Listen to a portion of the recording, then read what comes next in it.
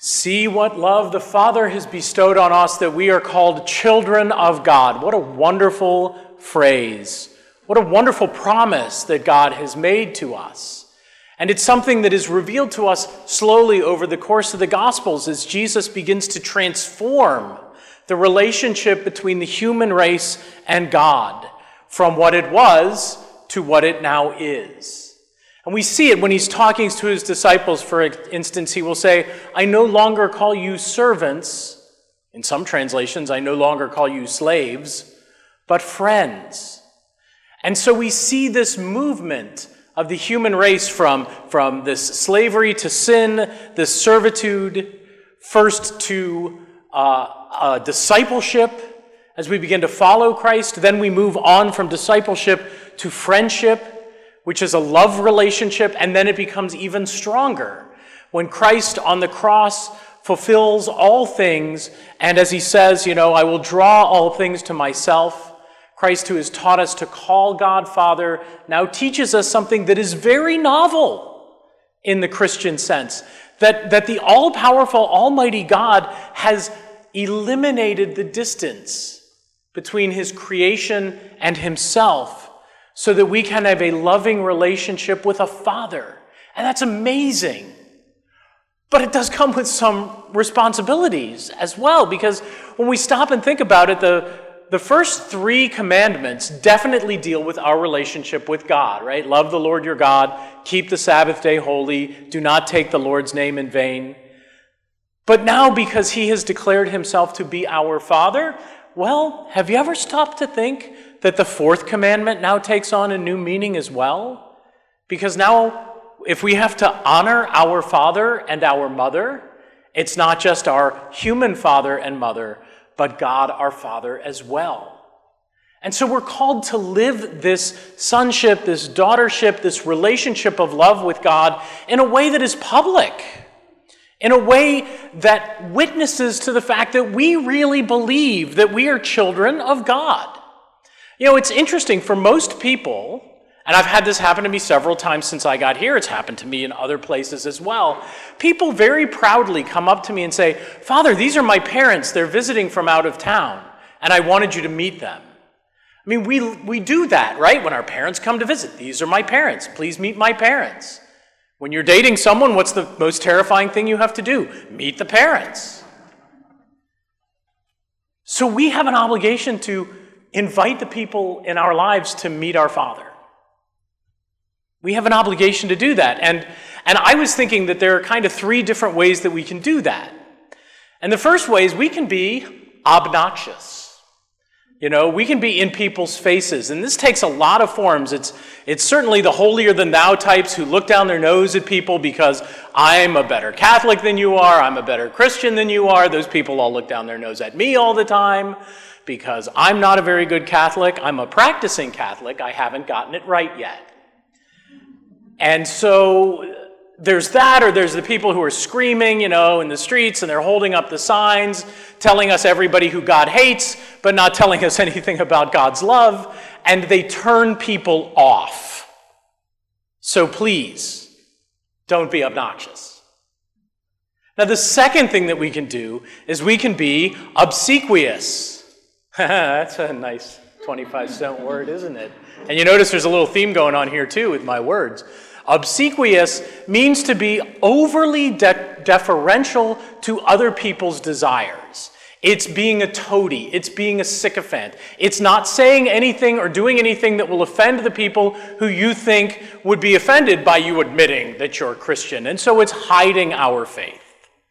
It's quietly ignoring anything that anyone may say that goes against our Catholic faith. It's participating in activities that we don't think we probably should because it's not a very Christian thing, but we don't want people to think funny of us. We certainly don't want anyone calling us Jesus freaks. And so we are obsequious. And that doesn't do any good either. The first type drives people away, the obnoxious type. The obsequious type doesn't draw anyone toward God and puts his or her own soul in jeopardy because Jesus himself said, if you deny me before men, I will deny you before the Father. That's kind of scary. And so the third thing that we can do, the third way that we can try and practice our faith, is to do so overtly. Not in people's faces, not proselytizing, but not being afraid of our Christian faith either. When that gossip starts in the office, to kind and politely excuse ourselves and say, I'm sorry, as a Christian, I don't think we should be talking about other people like that. Having the courage to, this is going to sound crazy, people, say grace before you eat in a restaurant. Dun, dun, dun. That people may look at you and go, that person just made the sign of the cross. How odd is that? But these are the things that if we live our faith openly, without being either in people's faces or shrinking away, if we live it openly and we live it joyfully and we let people see that there's something to this Christian thing, there's something to this adoption as sons and daughters of God, there's something joyful and attractive about it, then we do our jobs. We honor our Father. And we help people begin to realize that there's nothing wrong with being Christian. It's a good thing. And sometimes it will cost us. John says himself, the reason they do not know us is that they did not know him. And so as we're trying to introduce him to them, they may no longer recognize us. That's a chance we have to take. And it can be painful. I've experienced it myself. I remember back when I was just entering the seminary, and, to just show you how long ago that was, I got an instant message on my America Online account. I'm dating myself. I'm not allowed to date anyone else.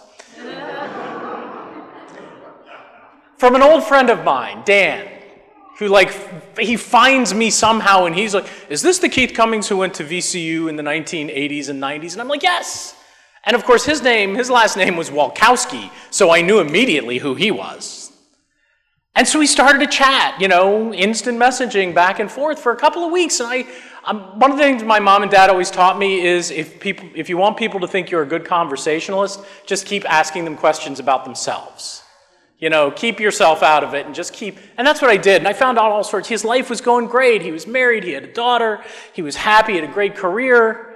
And I was having a great time. And I was being a little obsequious because I wasn't volunteering anything about what I was doing until he finally asked me point blank, what are you doing? And I was like, well, I'm back in school.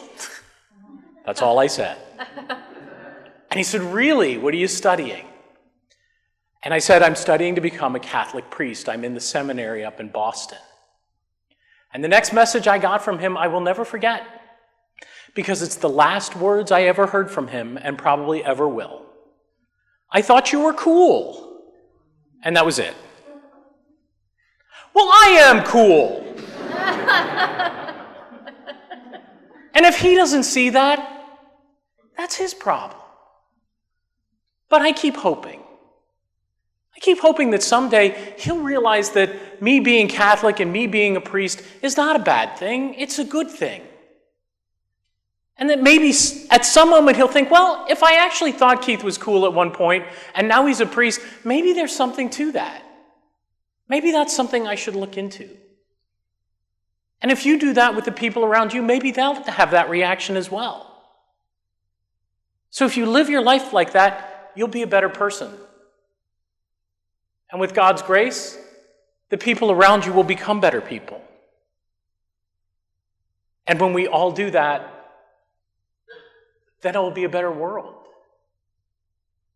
It's worth it. We do not know, John tells us, what we will be. It has not yet been revealed.